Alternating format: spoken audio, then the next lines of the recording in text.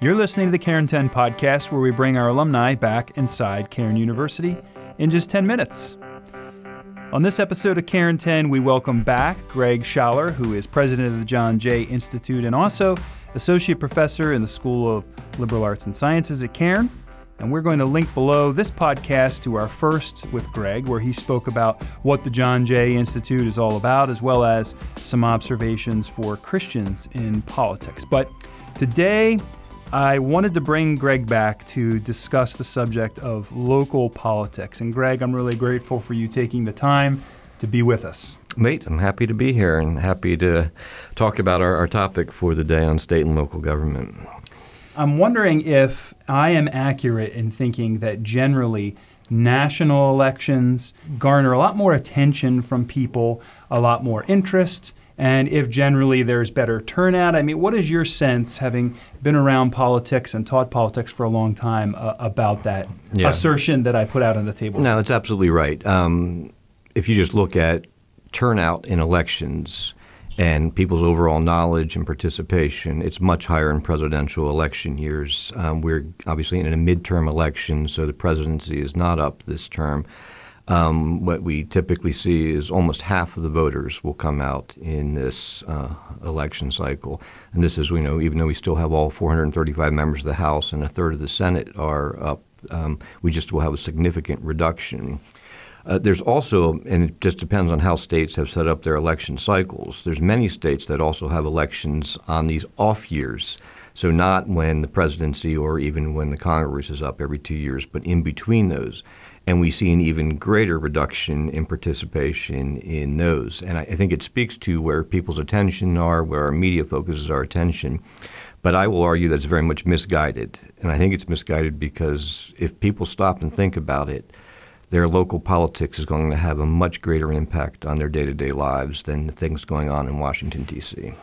Yeah, and that kind of helps set up what I thought would be a helpful brief podcast for us as anybody listening to this thinks about. We want them to be involved in politics. We want them to be involved in local politics. And so I think the first question that I wanted to start with is sort of breaking down that more, what you said. Why? Why is that important? Is there even some sense in which that may be more important or less? How do you think about that? Yeah, I think it absolutely is. There's two main reasons why I really think we ought to be very involved and engaged with local politics. The first is that it is going to impact our day-to-day lives far more than national politics. And secondly, it is our opportunity to really have our voice heard. Local government officials are far more responsive to us than anybody based in Washington, D.C. So just sort of breaking those 2 points down a little bit more, everything that I did today so far is in some way impacted by state and local government. I got up. I made a cup of coffee. Well, we're on city water. I took a shower. We're on city sewage. I drove on city or township or county roads on my way to get to work. I mean, so all the things I'm doing are being directly impacted. The quality of our roads. Yesterday was trash day in my township, in my borough. That's controlled by local government. When the ice and snow comes, that's going to be controlled by local township facilities that are taking care of that. Most of our local parks are controlled by local townships or boroughs. Other local governments are schools. These are school board elections, whatever districts we happen to live in. Even, increasingly we have more and more people are homeschooling or doing other things, but their kids are participating a lot of times in the athletics or the extracurriculars. Yeah. So what's happening in the local school boards matter a lot. If you most people add up their taxes, their property taxes and their city taxes are often more than what we're paying in our federal taxes. When you combine all those and add into that the state taxes. So it really is greatly impacting our day-to-day lives. And then the second point, we have much easier access to these officials. Before we moved to Bucks County, a while back we lived in Delaware County in Haverford Township.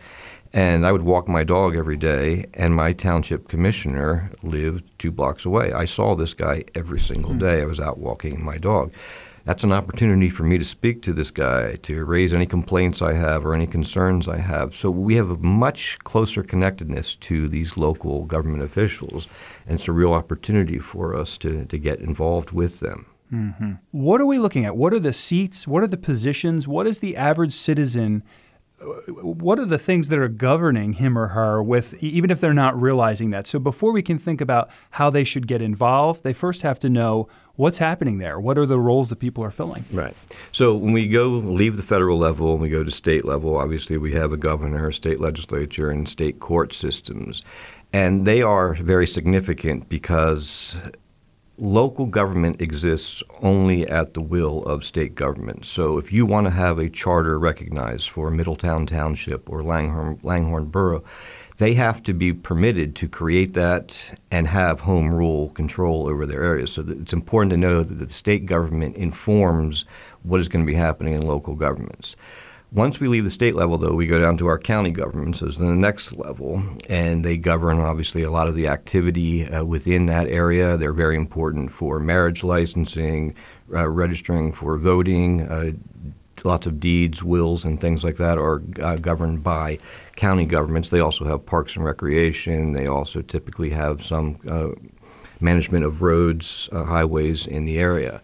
And then once we go from there, in Pennsylvania and New Jersey, we next look to the township government. There's about 20 states that have township governments in them, and Pennsylvania and New Jersey are two of those.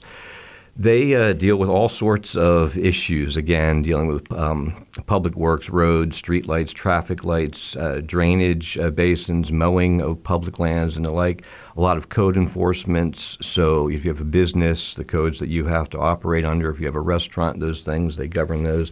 There's also typically a fire and police under township governments. Finance departments for the taxation, and then parks and recreation again. So most townships are governed by a board of commissioners or supervisors. These are elected. Some townships, these are at-large seats, so everyone votes for them. Others, townships are broken down into wards, and you just vote for one or two commissioners or supervisors from the ward in which you live in.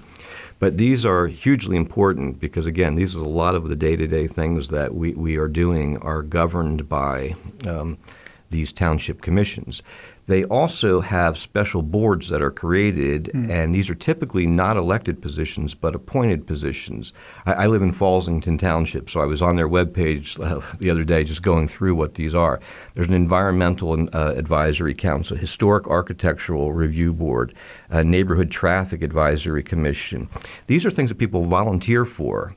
And these are not full-time positions, paid positions, right? And these are a real way for people to get involved. If you're interested in these things, there's a lot of opportunities, a lot of ways to get involved in serving on these. Some of these actually do require a technical degree, but many of these are just anyone who's interested, would like to get involved from the community.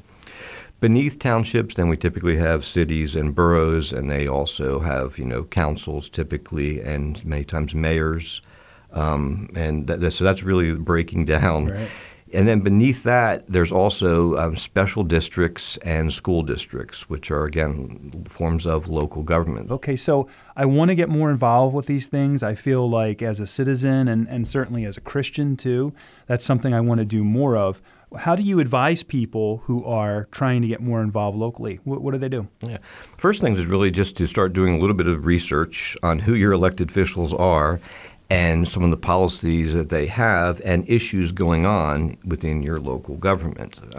Just whatever the issues might be, changes in parks and recreation, if there's water issues and the like, see what's going on and research the officials. The next thing is just to start attending meetings. All of these things are open to the public.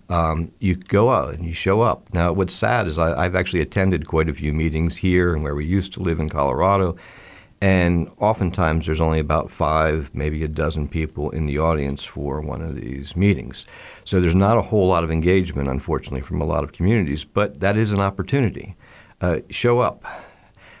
Almost every public meeting has an opportunity, a time set aside for public comment.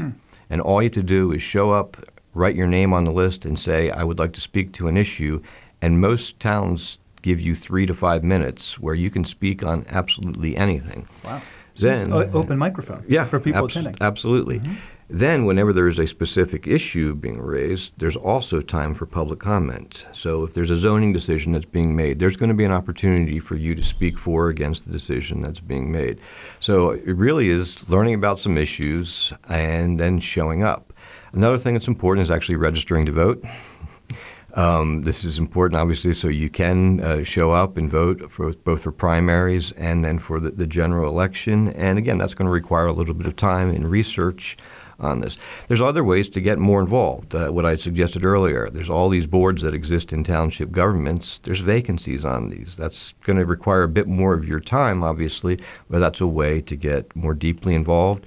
Also, there's ways to work on campaigns. If you find a candidate that you think is attractive, there's something good that they stand for, you can start working on their behalf. And I guess the ultimate commitment is then to run for election yourself. That's the final step. I think so. That's great. Well, that's really helpful. Thanks, Greg, for being here and talking us through some of these things. It's an exciting time having you at Cairn, and we've seen a strong increase in freshman class enrollment this year, and many of these students are coming for new majors. And those of you who are listening may or may not know that we have a BA in politics here at Cairn right now. Greg is one of our professors. We also have new majors in criminal justice, biology, visual arts, and graphic design, and many, many more. And these new programs and the scholarships that enable students to study under professors like Greg are a result of the gifts from alumni and friends of the university like you. In order that we might continue bringing students to Cairn so that they can receive a biblical education and great professional training in a uniquely integrated approach, please consider now going to cairn.edu/give to make a gift to the Cairn Fund. And we thank you for listening and for giving, and stay tuned for a book that is on Greg's shelf. Greg, is there a book that you're reading through right now that you would like to recommend? Absolutely. There's a book, it's part of a trilogy of books called the Cultural Liturgy series by James Smith. He's a professor of philosophy at Calvin University, and this one is the third in that trilogy called Awaiting the King. And he says everything we do is liturgical, right. All of our lives. How we watch the Eagles is liturgical. We have routines and rituals that we do. And his whole philosophy is that when we do our liturgies, they also inform and shape who we are. It comes back around. And so, he's saying his whole thesis is that we need to have proper liturgies that are shaping and forming who we are, that are drawing us closer to God in all areas. And he has another book, I think the title of it is You Are What You Love. And he says our behaviors are what we do, what we spend time doing and everything is the truest reflection of what matters to us, what's important. So this is the third in this series on the cultural liturgies, and it gets into a lot of, it's very political. Yeah.